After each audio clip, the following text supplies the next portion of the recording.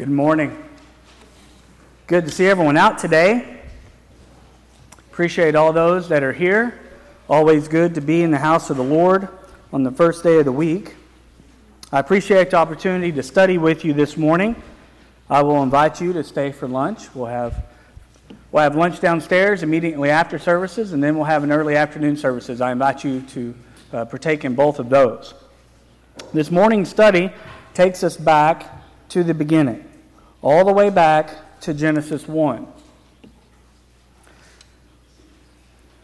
During the last few days, we've encountered several emotions at our homes. Around last Tuesday, we started getting forecast of an approaching winter storm, which immediately brought questions and panic and fear that we were about to go through 2021 all over again. We all thought of, last February, Snowmageddon, here it is again. And on Wednesday, our local businesses started getting nervous as we needed to plan for the rest of the week and what we were going to do to keep operations going. Are we going to close offices? Are we not going to close offices? So we made necessary preparations on Wednesday night, and we all went to bed, and we crossed our fingers that Thursday was not going to be as bad as it was last year. And fortunately, it wasn't. But we were still shut in for a few days, which brings a lot of "I'm bored" comments from our children. There's only so many times you play Uno and Skip-Bo, and then everyone just becomes bored. Hopefully you enjoyed a few slower days at the house. Hopefully you got to go play in this winter weather. Hopefully you got some nice pictures of you and your family all bundled up playing and sledding. That was always fun to do. But I really hope that you spent a few minutes looking out the window and praising God for His beautiful creation. We receive so little snow in this part of the country that when we do receive it, I can't help but stare. I just slow down and I take in the beautiful scenery. I can't help but stare and marvel of the beautiful landscape that is covered in this white blanket of snow. I hope that you spend time praising God for His beautiful artwork. I hope that you see great landscapes and you see God. I hope that you see that beauty and you think of God, your Creator. I hope you spend time thinking of God as you look across fields of wildflowers. You look at snow-covered mountaintops. You look at that ultra-clear aqua blue waters, what we find in the deep oceans. That you look at the depths of the Grand Canyon, that you look at waterfalls and rainforest, and you look at those bends in those raging rivers. We've all seen these things, and we've all commented on their beauty, on their uniqueness. I hope that when you see these great landscapes that you think of God. I hope that you praise God for His wonderful creation. Our study this morning takes us back to the beginning of the Bible and all the way back to the beginning of time. Genesis 1 is one of those chapters it's one of the most read chapters in the Bible. It's one of the most referenced chapters in the Bible. It's one of the most straightforward chapters in the Bible because it's so straightforward, a lot of people struggle with it. And a lot of folks struggle believing that this straightforwardness and all these events that occurred could actually have happened that way. People struggle because it's so simple. All these great events in such a short period of time. And that leads me to my first point this morning. I want to make it very clear that God has an overwhelming power. The things that we'll discuss this morning are impossible for us. They're impossible for us, but they're not impossible for God. Do not overlook the pure power of God as we go through these days of creation. Understand that God is very powerful, and that is displayed not just through His creation, but how He went about it. During sermons and during prayers, we often refer to God as many things. The most powerful, Heavenly Father, a gentle and loving God, an all-knowing God.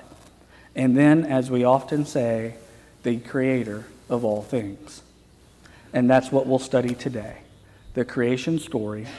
God the powerful, God the Creator. I invite you to follow along in your Bibles. I will have all the scriptures on the screen as well. We will stay focused on Genesis 1 and 2. We will not be going to other books and other chapters within the Bible, so if you do follow along, it's going to be very simple. Genesis 1. We'll start in Genesis 1:1. In the beginning, God created the heavens and the earth. The earth was without form and void, and darkness was on the face of the deep, and the Spirit of God was hovering over the face of the waters. Oftentimes, we find ourselves driving to a place that we haven't been to in a long time. And you say things like, wow, I don't remember that being there. Where did all those buildings come from? Where'd those homes and those shopping centers come from? That place has really grown up. And if you're a really old timer, then you can look at complete cities, whole cities that didn't used to be there. That was just farmland and pastures. Look at Plano and Frisco and Bonham. I guarantee you there's people here today that remember that as just farmland. And now they're some of the largest cities that we have in Texas. This entire land that we live in was once dark and void. It was without form. There was once nothing here until God decided to create this world that we now call home. God created the heavens and the earth, and then in verse 3, He spoke. He said, "Let there be light." And there was light. And God saw the light that it was good, and God divided the light from the darkness. God called the light day, and the darkness He called night. So the evening and the morning were the first day. And there we have day one. On day one, God created the heavens and earth and light. He called the light day and darkness night, just as we refer to them today. So that takes us to day two. On day two, God created the firmament, which divided the waters. In other words, God created the sky. He created the atmosphere, which divided the water from the sky. On day three, God created the land. We'll read this in verse 9. "Let the waters under the heavens be gathered together in one place, and let dry land appear." And it was so. And God called the dry land earth, and the gathering together of the waters He called seas, and God saw that it was good.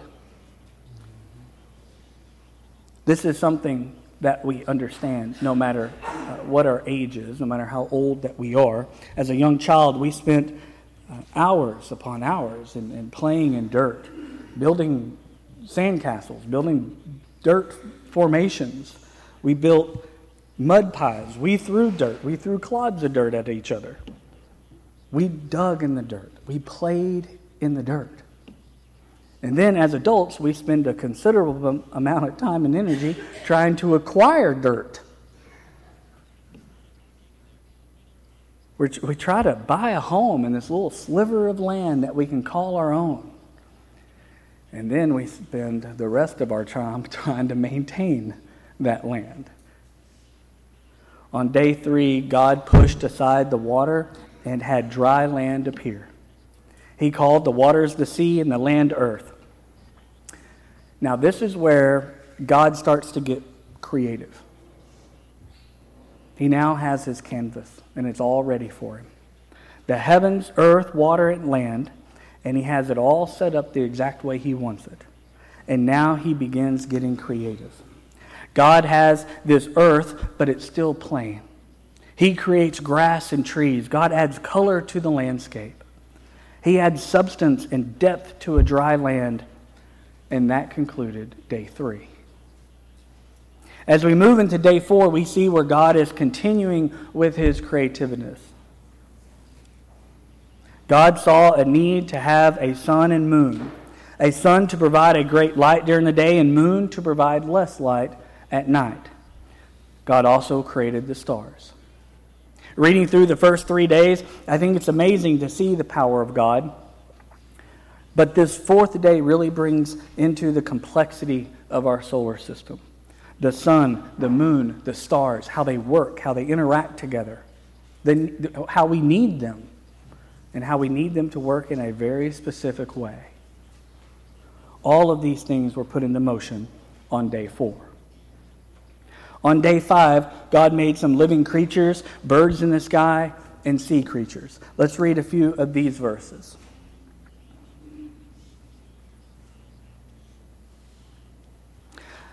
And God said, "Let the waters abound with an abundance of living creatures, and let birds fly above earth across the face of the firmament of the heavens." So God created great sea creatures and every living thing that moves, with which the waters abounded, according to their kind, and every winged bird according to its kind. And God saw it was good. And God blessed them, saying, "Be fruitful and multiply, and fill the waters in the seas, and let birds multiply on the earth."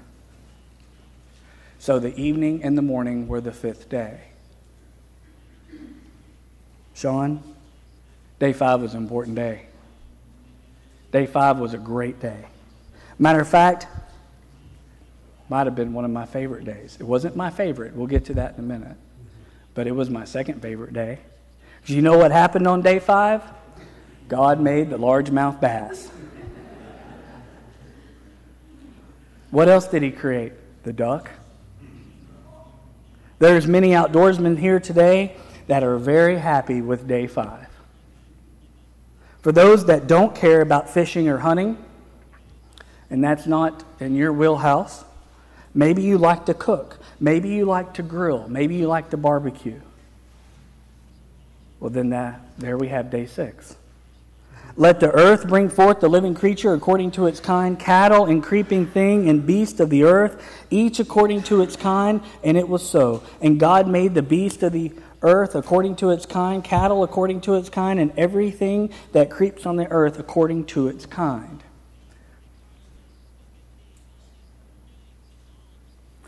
And God saw that it was good. Day 5 and 6 were very important to those that enjoyed to fish and hunt. Deer, elk, bass, catfish, duck, and geese. All these things that we spend our time on.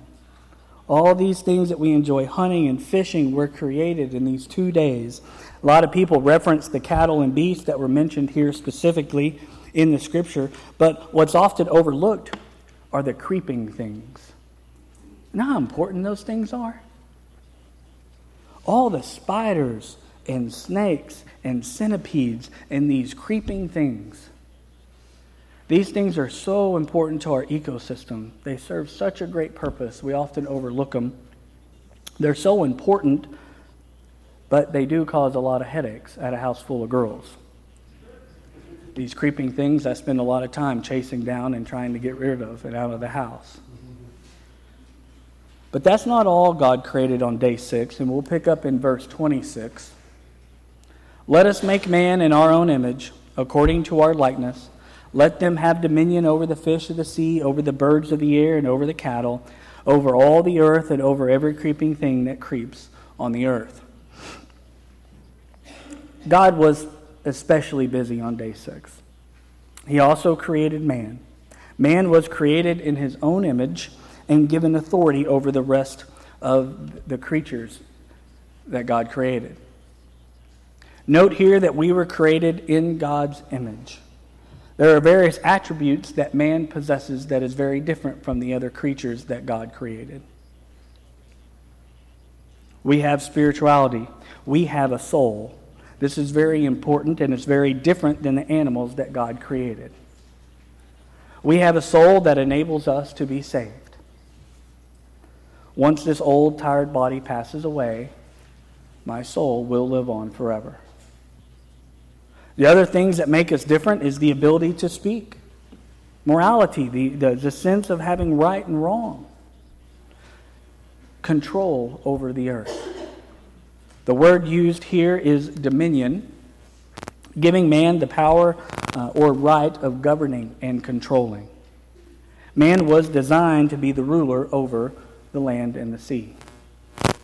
The end of verse 28 says, "Have dominion over the fish of the sea, over the birds of the air, and over every living thing that moves on the earth." Man was in charge. These plants and animals were designed to be for man and to be food to sustain life. God says at the end of this chapter, "See, I have given you every herb that yields seed which is on the face of all the earth, and every tree whose fruit yields seed. To you it shall be for food." What's for dinner? What's for lunch? What's for dinner? What are we having for dinner tonight? Where do you want to go for dinner? What do you want to do for dinner? Who's making dinner? Food is the centerpiece of our lives. We focus so much on food. We get together and we eat. We plan events and we eat. We watch ball games and we eat. We plan food. We plan events just around the type of food that we're going to serve. We wake up and we eat. Some of you won't leave the house until you have stuffed your bag and your purse full of snacks. We eat. We eat a lot. We all love to eat, but figuring out what we're going to eat, it gets tiresome sometimes. You ask all the mothers here, and they will agree with this meme that pops up from time to time. Who knew that the hardest part of being an adult is figuring out what to cook for dinner every single night for the rest of your life until you die? This statement is so true. As you answer the question, what's for dinner, for the 8th time that day, I can't help but think how simpler times were with the garden. As God provided every herb and every fruit to be food for Adam and all of the animals that he just created. What a blessing that garden was. God created life, and then he designed a way to sustain life. That's God's amazing craftiness at work. So that concludes Genesis 1. We're going to run right into Genesis 2. The first verse reads, "Thus the heavens and earth and all the host of them were finished, and on the 7th day God ended his work which he had done. And he rested on the 7th day from all of his work which he had done. Then God blessed the 7th day and sanctified it, because in it he rested from all the work which God had created and made." And with that, we have the 6 days of creation, summarized on this slide. On day 1, we had night and day. On day 2, we had the sky and the sea. On day 3, we had land and vegetation. On day 4, we had the stars, sun, and the moon. On day 5, we had sea creatures and birds. On day 6, we had animals and man. And then on day 7, God rested. The next few scriptures tells us several interesting things. All of those plants and trees that God created, they grew. But there was no rain.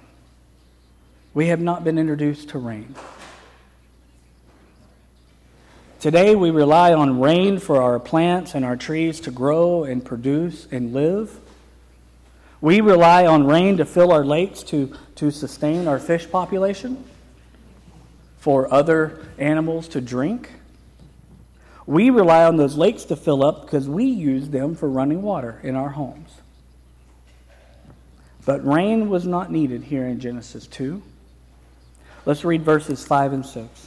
"Before any plant of the field was in the earth, and before any herb of the field had grown, for the Lord God had not caused it to rain on the earth, and there was no man to till the ground, but a mist went up from the earth and watered the whole face of the ground."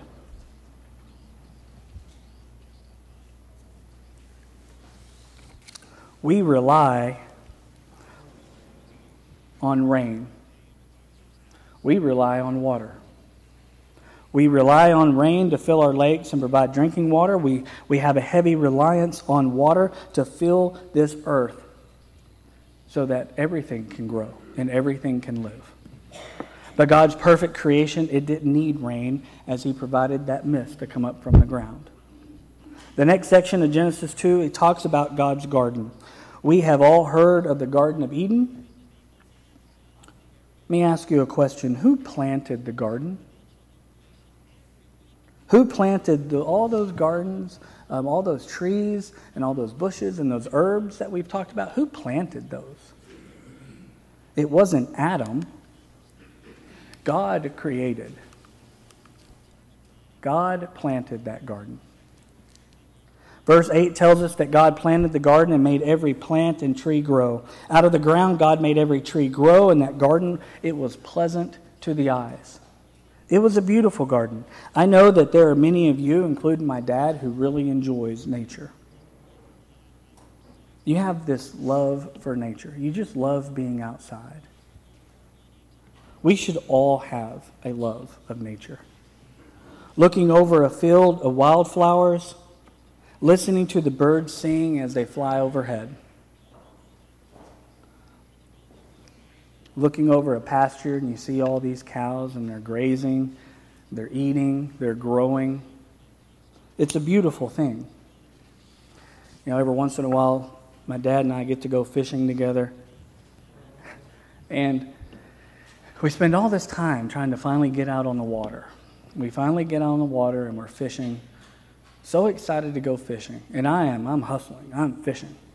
And I look back there and my dad's not even moving. Like, we thought we were going to go fishing.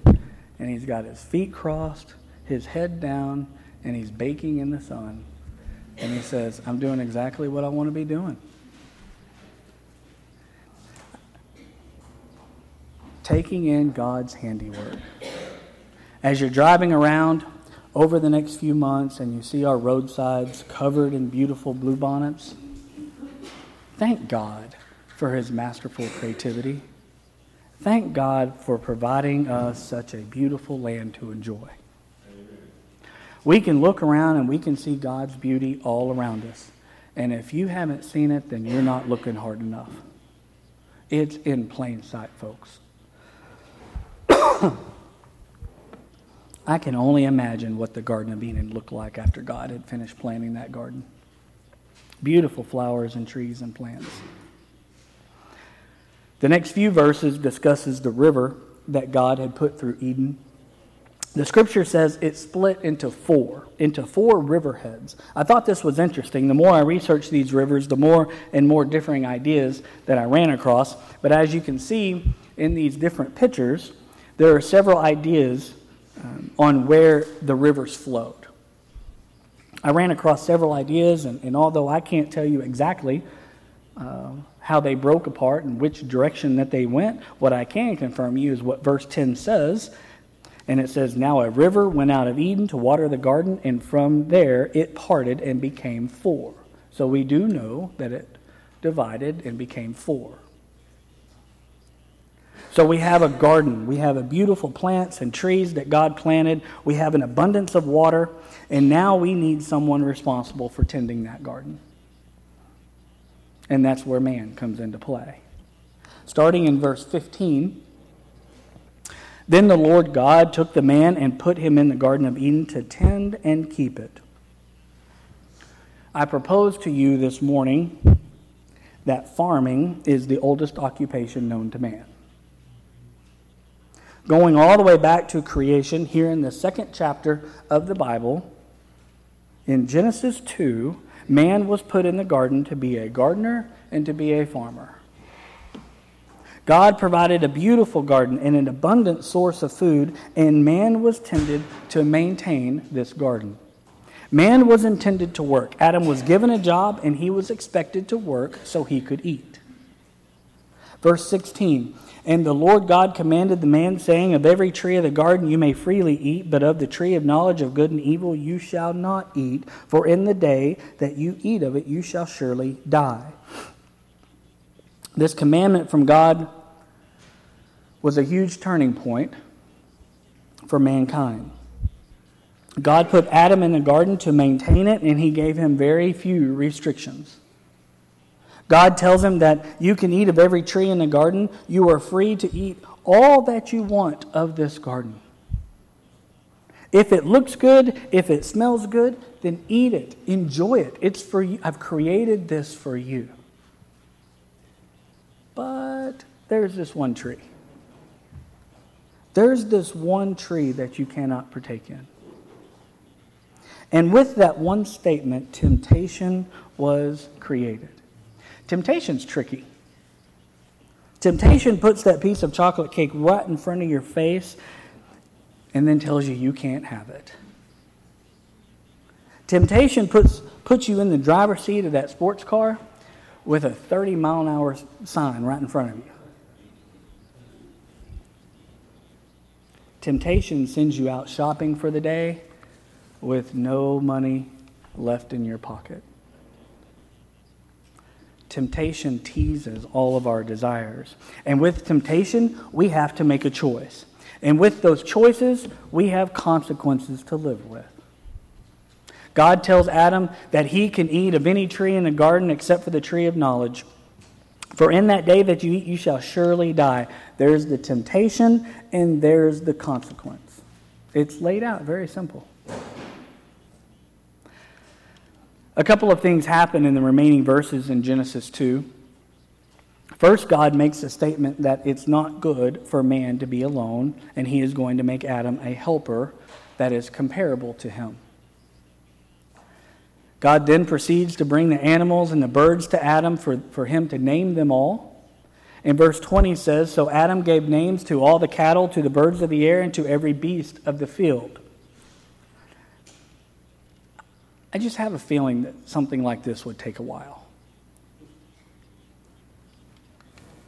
Verse 19 tells us that God formed all these animals. Actually, it says that he formed every animal and brought them to Adam, and then Adam proceeds with naming all of them. I don't think that he lined them up and just started calling out names. Bear and cow and giraffe and lion, and that one smells. We're going to call that one skunk. I don't think it was quite that simple. Maybe it was. But even after that, Adam did not have a helper that was comparable to him. He didn't have someone similar to him. He was surrounded by all these animals, and I'm sure that they kept him busy to some degree, but they were still animals, and they weren't like him. And then God made the best of the best. God saw that man needed help. Man knew that we were weak, and he knew that we would need help. He needed someone comparable to him, but still very different. God knew that us men needed assistance in this life. He knew that men needed help, a companion, a helpmate. He knew that we needed someone to balance us out. We needed someone softer and gentler and nicer, but still similar to us, but all of these wonderful and positive qualities.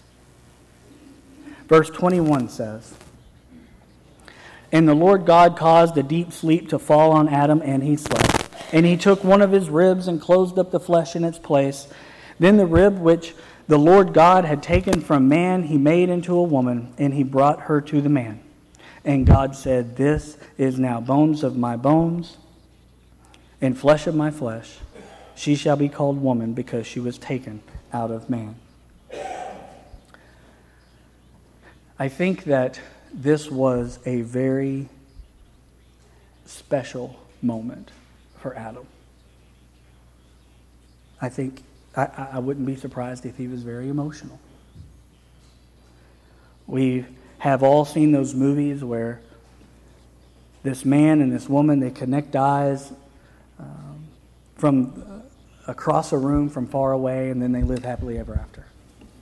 We've all seen and heard those stories of a man returning from the Navy, and his girl is waiting at the port, waiting for him, and they live ever happier ever after. We've all heard the stories of those high school sweethearts that reconnect years later, and they live forever, happy and married. But Adam had something very unique happen. Adam had something occur that none of us men will ever experience. His wife was made for him using part of him. I love my wife, and I am proud of everything that she is. But God did not make her for me. God didn't put me to sleep and take a part of my body to make Katrina.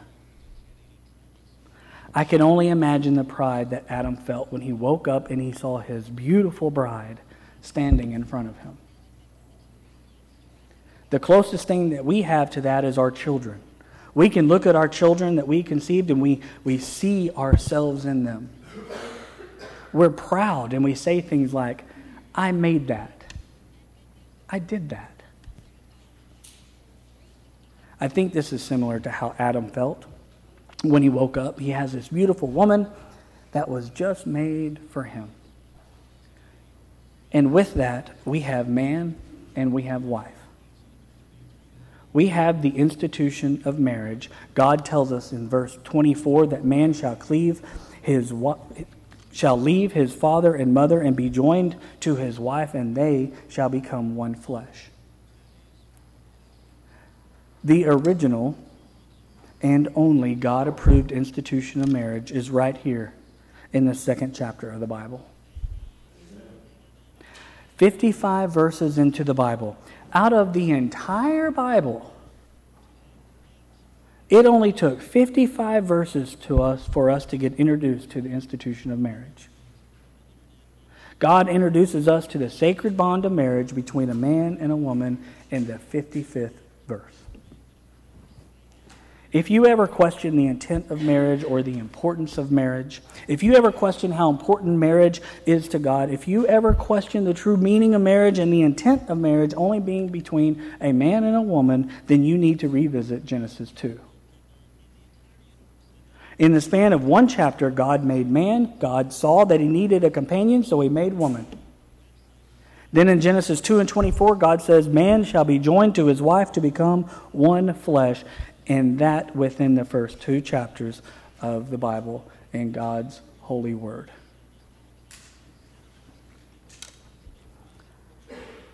There's a lot of lessons that we can take from today's study. Genesis 1 and 2 is jam-packed of these important life lessons that we can apply to our lives, that we can learn from. Running through the list, we see that God is the master creator of the heavens and earth and everything in it.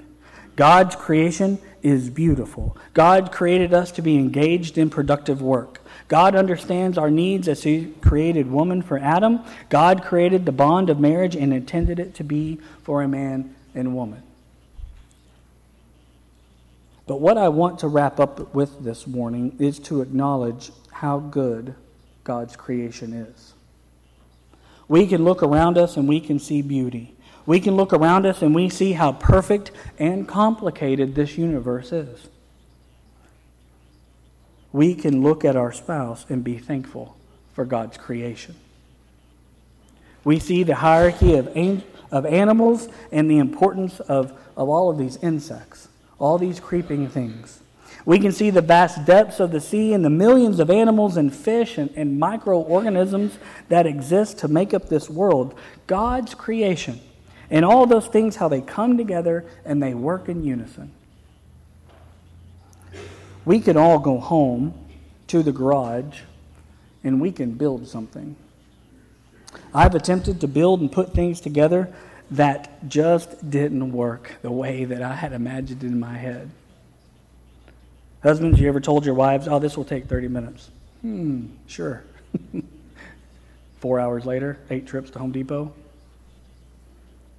Many of you enjoy cooking and baking. You've all had those dishes that just didn't taste. They just didn't rise the way that you thought that they were going to. Man, Pinterest made this look so nice. We can all create something, but that doesn't mean that it's going to work.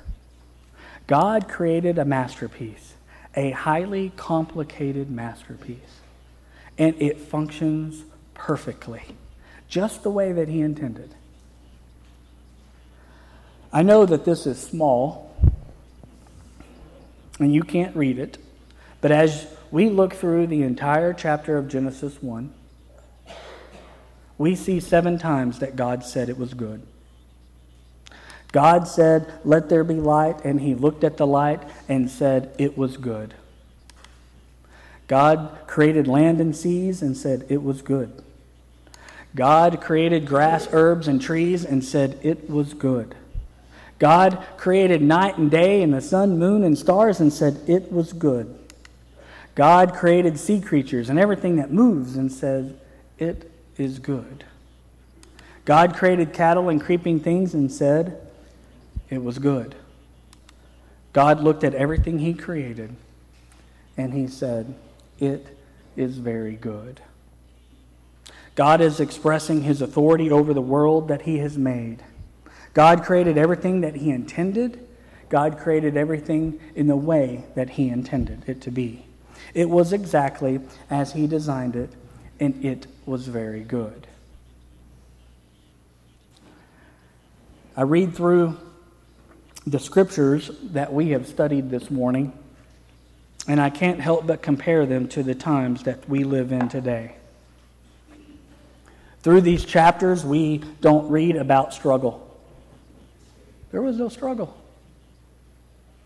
We don't read about financial hardship. We don't read about a shortage of food, as God said he created all things in the garden for man and animals to sustain life.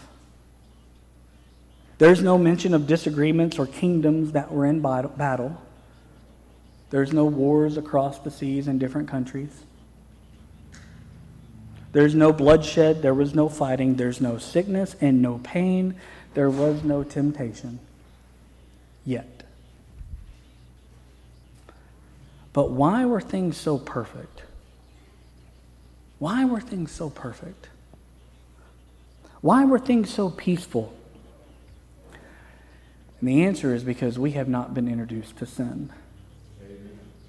We finished the first 2 chapters in Genesis, and we read over and over again that God's creation was good. It was good. It was good. It was very good.